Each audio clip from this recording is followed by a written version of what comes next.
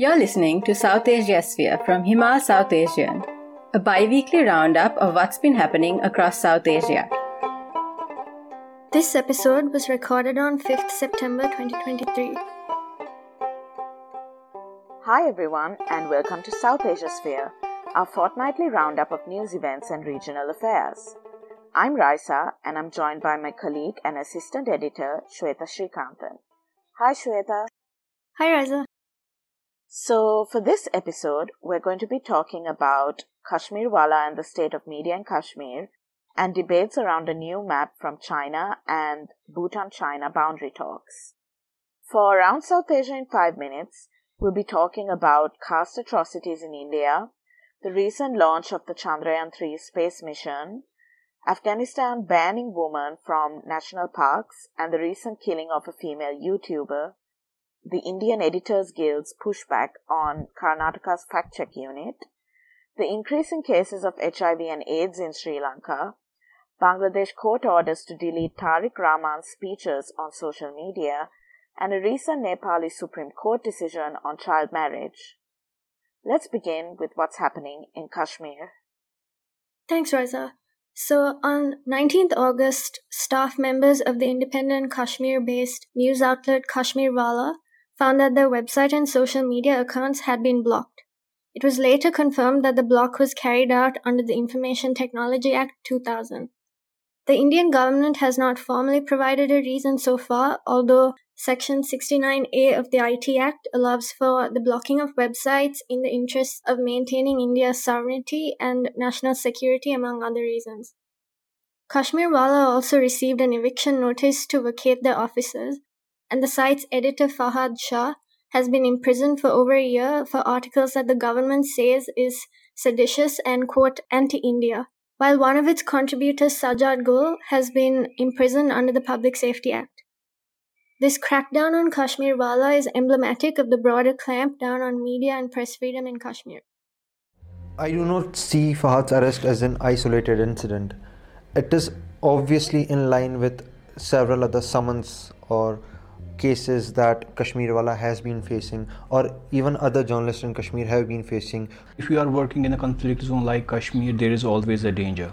In journalism, you have to tell the truth. In November 2021, the Jammu and Kashmir government created the State Investigation Agency for the investigation and prosecution of cases related to terrorism, but so far, most of the people targeted by this body have been journalists. In the recent past, journalists have been summoned for interrogation and had their houses raided. And now the clampdown is also impacting the media who report on press freedom in Kashmir. In early September, the BBC released a report based on a year's investigation into what it called a sinister and systematic campaign to intimidate and silence the press, which detailed numerous arrests and questioning of journalists by police. The Jammu and Kashmir police is now threatening legal action for misreporting facts, while the BBC said it stands by its reporting. Due to an increasing number of detentions, many publications have also taken to deleting thousands of articles, which the freelance journalist Akash Hassan described as an erasure of memory to the Committee to Protect Journalists. Arthur Zia, the editor of an online journal Kashmir Lit, also wrote that the website for the journal was hacked and taken down, adding that writers were also requesting for the deletion of their articles for fear of becoming targets. At times, journalists from Kashmir have been placed on no-fly lists, a key case being that of Sana Irshad Mattu, who was prevented from flying to receive her Pulitzer Prize for her reporting of COVID-19 in India. Recently, several Kashmiri journalists received emails asking them to surrender their passports for being a, quote, security threat. We spoke about this in a previous edition of Southasiasphere as well. Do look out for that in our episode notes. On August 28th, China's Ministry of Natural Resources released a map which caused concern and pushback from India, as it included the northeastern state of Arunachal Pradesh and the disputed Akshay Chin Plateau as China's territory. In response, China has asked India to stay calm, while Reuters reported that Chinese President Xi Jinping may skip the G20 meetings in Delhi over the fallout from the incident, which has also received pushback from Taiwan, Vietnam, Malaysia, and the Philippines. This incident comes just days after Indian Prime Minister Narendra Modi and Xi Jinping spoke on the sidelines of the BRICS summit in Johannesburg. The source of these tensions is the poorly demarcated line of actual control along the Himalaya, and relations have worsened since 2020 when there was a clash at Galwan Valley. We do have a piece written by Shahid Ahmed that revisits the history around the line of actual control, so do reread that in the episode notes. Meanwhile, a new technical team has been set up by Bhutan and China for delimitation of the disputed border. Now, this was the outcome of a meeting held in Beijing on August 21st, specifically to discuss Bhutan-China boundary issues. During this meeting, it was reported that there were discussions to, in the future, implement a 3-step roadmap, which has not been made public yet. There have been 13 of these meetings so far, and more are planned. However, there's been a long history of boundary talks between the two countries, which began in 1984, according to the Hindustan Times. More recently, in 2017, after a 73-day confrontation in Doklam, when Chinese forces attempted to build a road in an area claimed by Bhutan, there have been attempts to settle this disputed border. We've covered the Doklam border dispute in a past episode of Southasiasphere as well, and we'll link to that in the episode notes. And now for our next segment, Around South Asia in 5 minutes.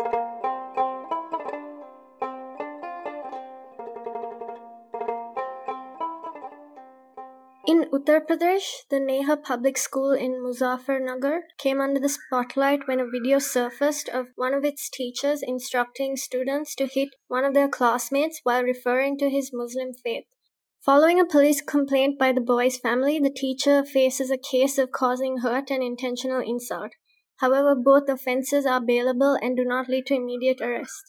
In interviews to news channels, she dismissed her actions, saying that they were necessary to control children in school and denying it as a Hindu-Muslim issue. Days later, a 14-year-old girl died by suicide in the Barabanki district, also in Uttar Pradesh, because she questioned her teachers after she had paid her school fees, but was given a slip showing an amount lower than what she had paid. In response, 2 teachers continually taunted the student over her poverty and for being from an oppressed caste background. The girl's parents also told NDTV that they were unable to file an FIR until they approached the superintendent of police. Lander module पूरी तरह से safely और softly चंद्रमा के सतह पे land हो चुका है। ये हम लोगों के लिए बहुत ही गर्व की बात है। हिंदी में एक कहावत है कि चंदा मामा दूर के, लेकिन अब हम ये कह सकते हैं कि चंदा मामा अपने घर के।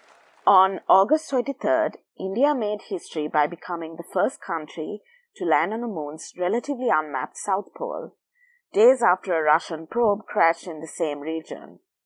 India's rover, named Pragyan or Wisdom, is already at work mapping the lunar surface, most likely searching for water.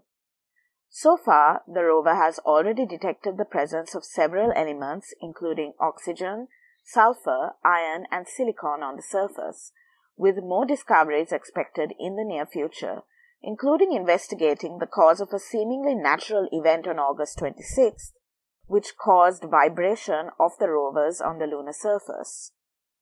A little over a week later, on September 2nd, India launched the Aditya L1 rocket, carrying scientific instruments to observe the sun's outermost layers. Back on Earth, pundits on social media compared the cost of the Chandrayaan mission with white elephant projects such as the Lotus Tower in Colombo in Sri Lanka, while others asked if the money couldn't have been spent on more urgent needs.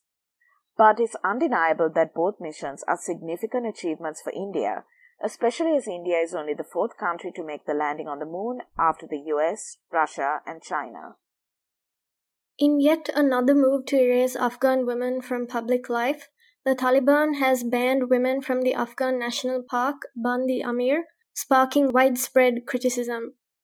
Mohammad Khalid Hanafi, the Taliban's Minister for the Promotion of Virtue and the Prevention of Vice, claimed the women visiting the national park were not wearing the mandatory hijab properly and that sightseeing was not a must for women. However, Afghan women told Radio Free Europe that women who were visiting the park were already being questioned before the ban. Shopkeepers stationed near the national park feared the drop in visitors would impact their businesses. The holy shrine to the Prophet Ali in the park was also a site of major religious and cultural significance for Muslim pilgrims.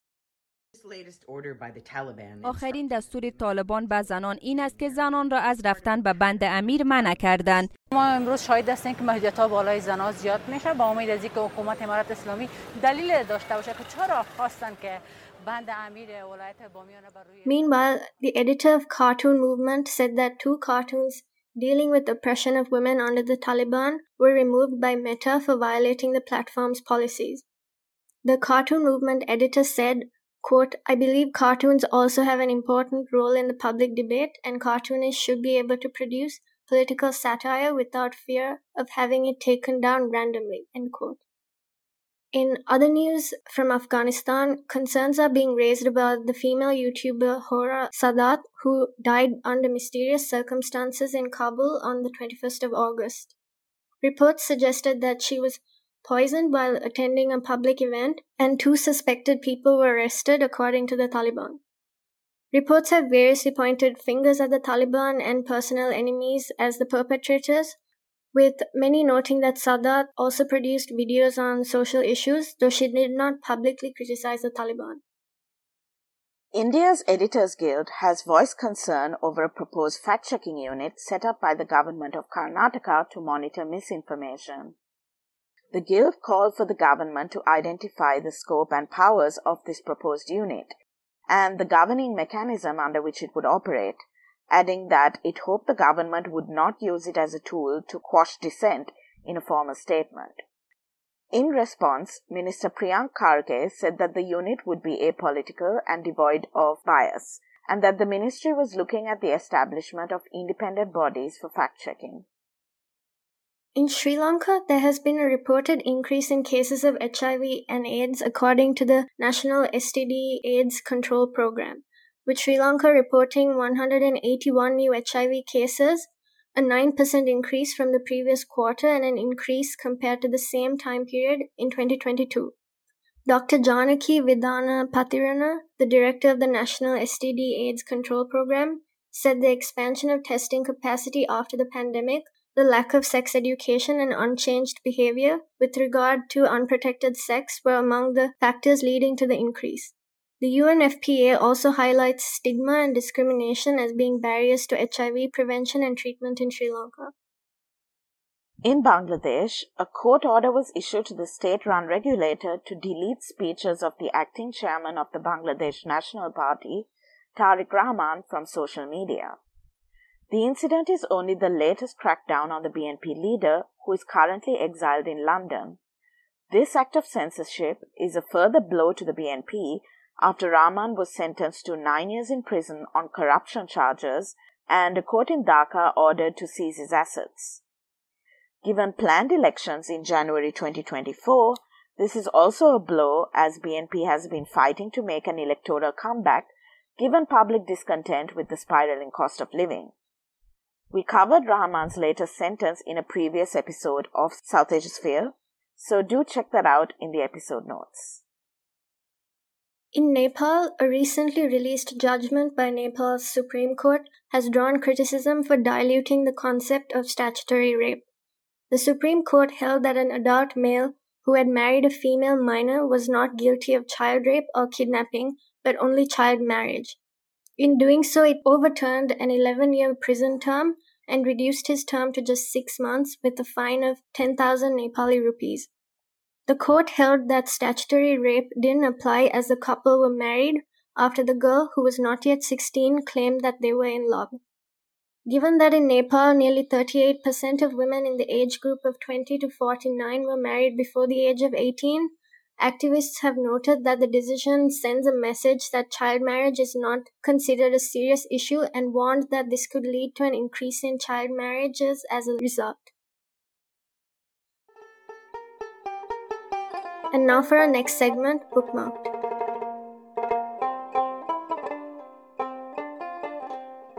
Raisa, do you have any recommendations? Thanks, Shweta. Yes, I do. So, this episode I'm recommending Don't Expect Anything, which is directed by the Swiss Didier Nussbaumer, and it was uploaded on a YouTube channel called ISI Dhamma.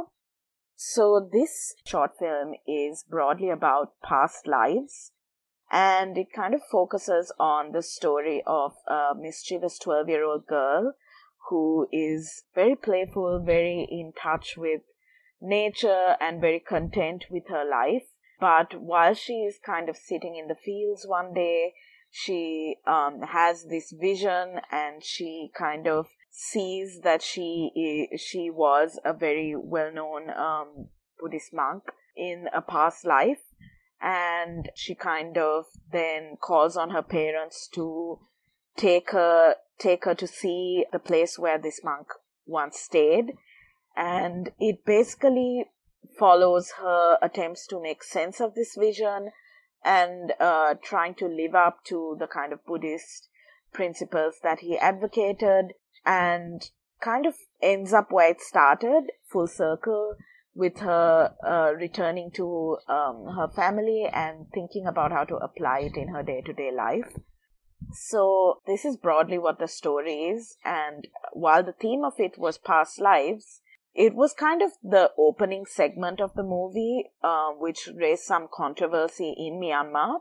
So this film was kind of shot and is set in Myanmar, and it's this one particular scene where this girl confronts a Buddhist monk in a temple, and she kind of says that the life that she sees around her doesn't reflect the Buddhist principles that the monk is preaching. And she also very fearlessly challenges the monk and says that even monks nowadays have kind of fallen victim to corruption, and she kind of challenges him very fearlessly, and the monk responds and says she's spiritually very mature and doesn't react in the movie. But in real life, that particular scene seems to have caused quite a bit of controversy in Myanmar, and as a result of it, the junta announced that it was going to take legal action against 14 people in this movie for using offensive and disrespectful language,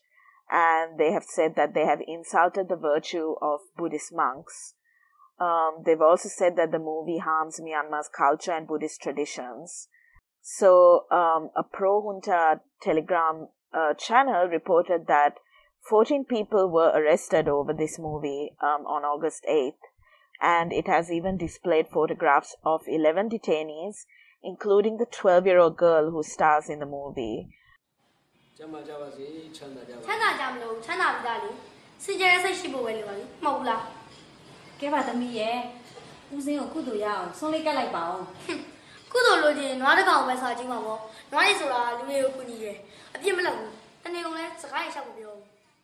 So this is obviously a very unfortunate turn of events, and it does definitely amount to censorship, because if you look at the whole film, it's very clear that it is kind of talking about Buddhist principles and kind of, implementing them in your day-to-day life, and kind of responding to hatred with love, and these kind of principles are broadly what the film is about.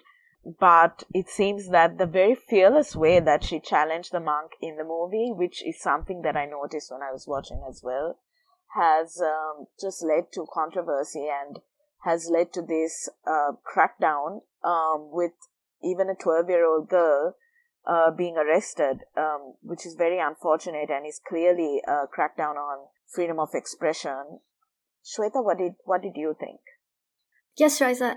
This incident reminded me of the Sri Lankan stand-up comedian Natasha Surya, who was arrested in May this year under the ICCPR Act. She was arrested based on allegations that she had made derogatory remarks about Buddhism and a Buddhist girls' school during her performance in a comedy show in April. And this show kind of went viral, and it triggered a wave of outrage among viewers. There was hate speech, harsh criticism online, and even death threats followed. So there's some parallels here on how kind of states crack down on creative expression in the name of kind of protecting religious belief, not just in Myanmar, but also across the region. Thanks, Shweta. Yeah, I fully agree. It did remind me of that case as well. And I was thinking about it when I was watching this as well.